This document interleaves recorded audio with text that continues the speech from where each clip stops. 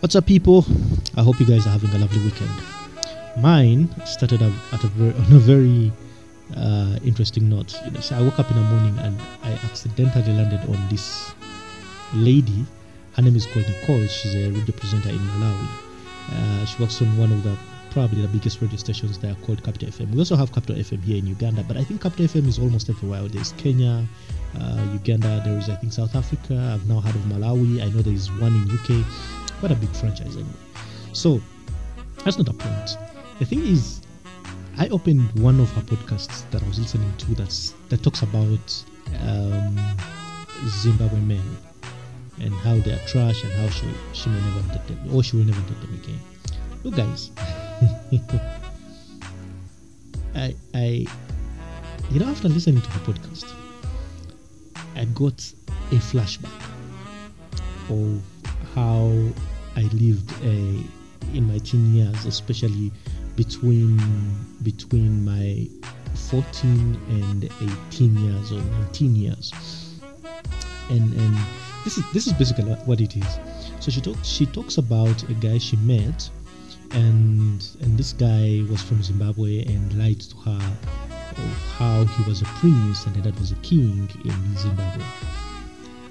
And after some time, like she gets to discover that this guy was actually cheating, and when the guy was leaving the country, he lied that he was going to now do his official duties as a prince, ready to take on the kingship, the kingdom. I thought that I have lied. Actually, all my life I used to think that I have told the worst lie in the entire world.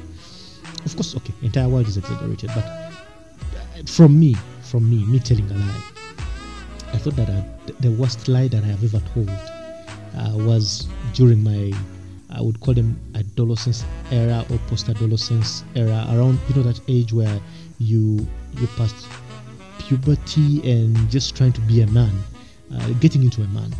But at least not in the 20s, because when I reached my 20s, I was a very polished guy. I had given up on issues to do with lying, but that's fine. But this is the real story. So when I was I think 13 or 14, because I had finished my primary, I had joined a group. I don't want to call it band group, something like that, because we started as a dance group and then we became a band that was doing music. And at a certain scale, we were doing quite a lot of things in entertainment, and then later joined church.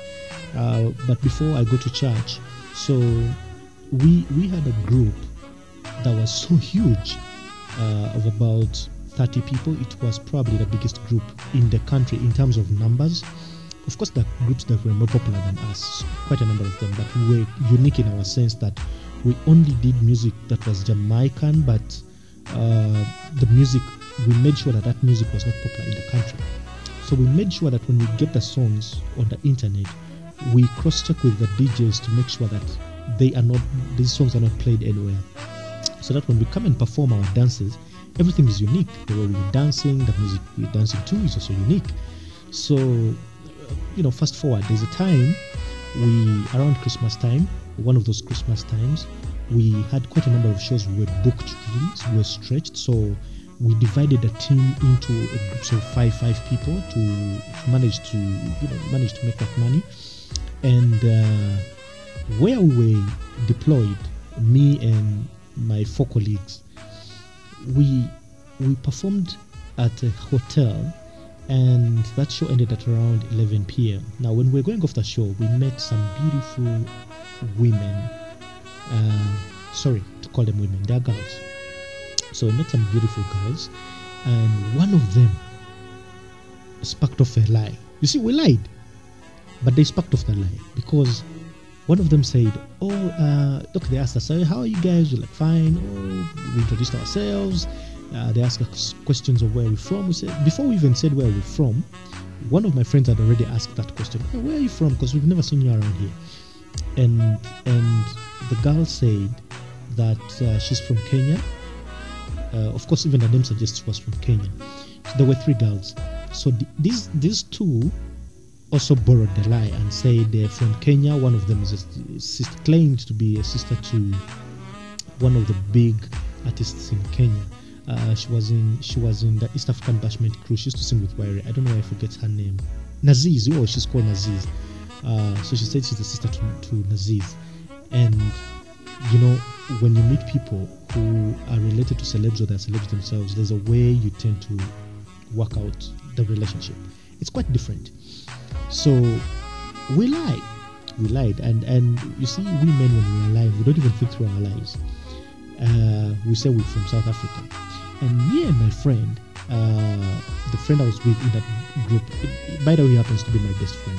We've been together for a long time that I can remember. It's just that now, being adults, we separated because of the kind of careers that we took on. So we lie and say we're from South Africa, and my friend just picks up from there. And we're so connected in a sense that if my friend lied, I would know what he's lying. I would just go ahead with that and cook up something, and we just match the lie. So we say we're from South Africa, and they're like, oh, wow, you're from South Africa. We're like, yeah.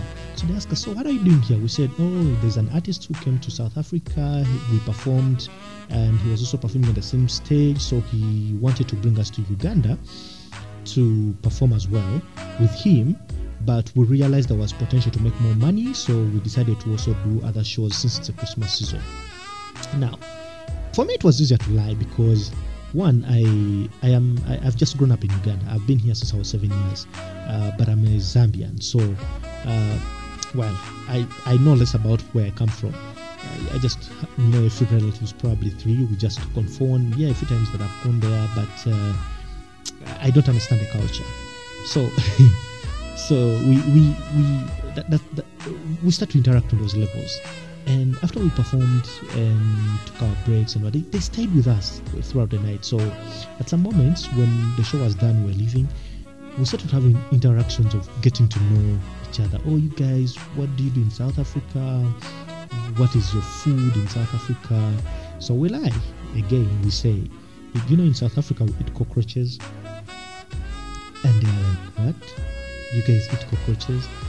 Of course. You see, look, I have traveled 8 countries and I've found people eat stupid things. I call them stupid because anyway, we don't eat them here. There's a culture in Zambia where they eat snails. And it's not unique. I mean, I've been to Morocco and they eat some things. So I tell them we eat cockroaches, but I'm sorry, South Africans, I know you don't eat cockroaches. I know you don't. And but then if you do, then my lie was smart. The only problem is that I lied I come from South Africa, which I don't.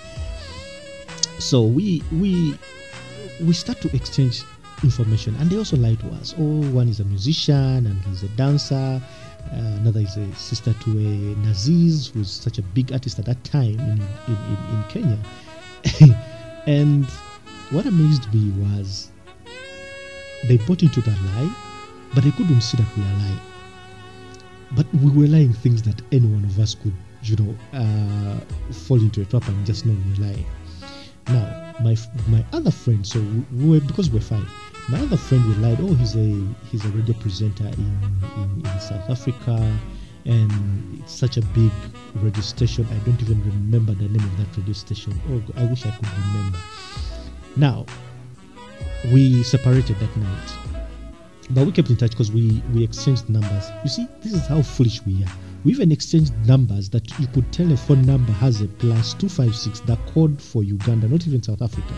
They also gave us codes for Uganda, not Kenya as they had claimed. That's how stupid we are. Apart from one girl who was from Kenya because her name sounded really Kenyan, but she was, there's a district that is shared between Uganda and Kenya called Busia. So we realized that's where she comes from, in Busia, but you couldn't tell whether it was Busia, Kenya or Uganda, but that's okay. And I remember this particular lie, whenever I wanted to talk to that girl who was actually the Kenyan, I used to call the dad and ask for her, because she gave me the number that was for the dad.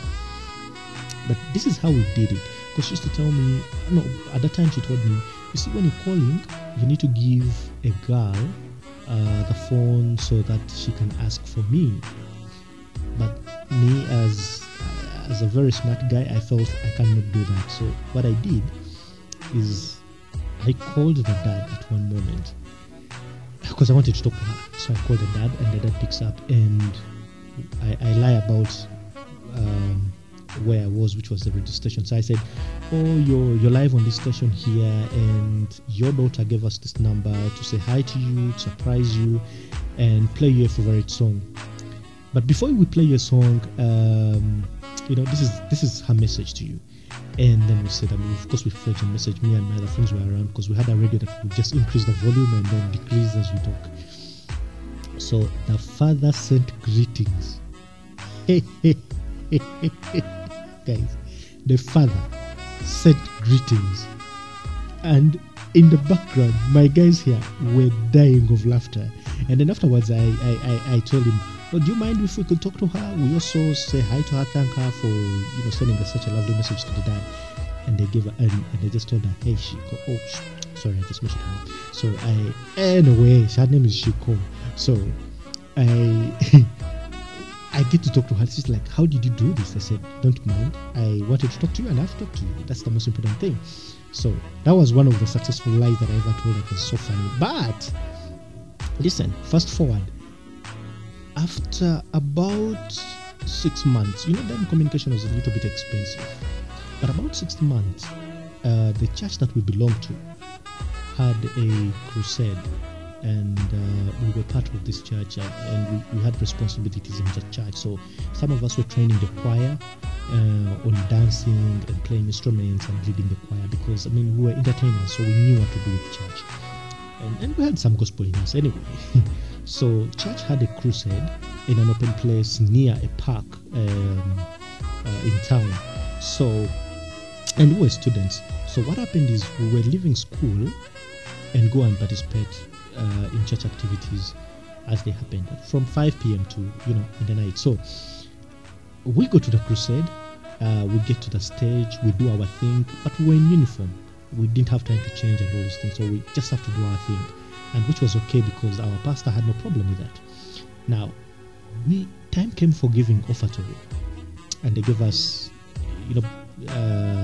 offertory bags to take around the crowds to collect tithe or offering, whatever. In the process, we meet these girls. They were also in uniform. This is the funny thing. The uniform they were wearing was for a school that was just opposite our school that we went to. We looked at each other. I actually refused to give them the bag, the offertory bag. I refused. I pretended I had never seen them and walked away. But one of them had this kind of excitement of, what up? That kind of thing. So she came behind the stage, and the others also just followed. So we're all in uniforms. Our uniform is for the school that is opposite their school, and it looked weird. So I just waited for a moment whereby we ask, "What are you doing in Uganda? What are you doing in Uganda?"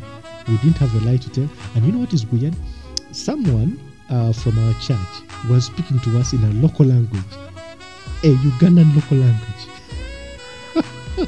That alone tells you we're not South Africans, but it just looked funny. So we said, "You know what? We shall stand with this lie. Come rain, come sunshine."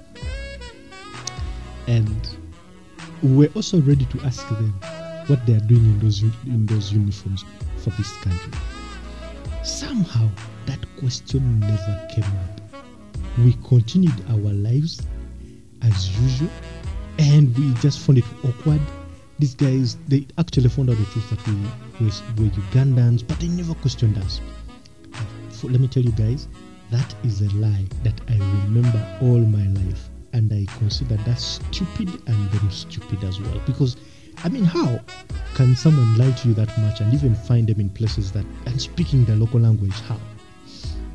It was the most wicked thing. So today when I listened to Nicole's podcast where she talks about the guy she met and lied to her that he was a prince and the father was a king.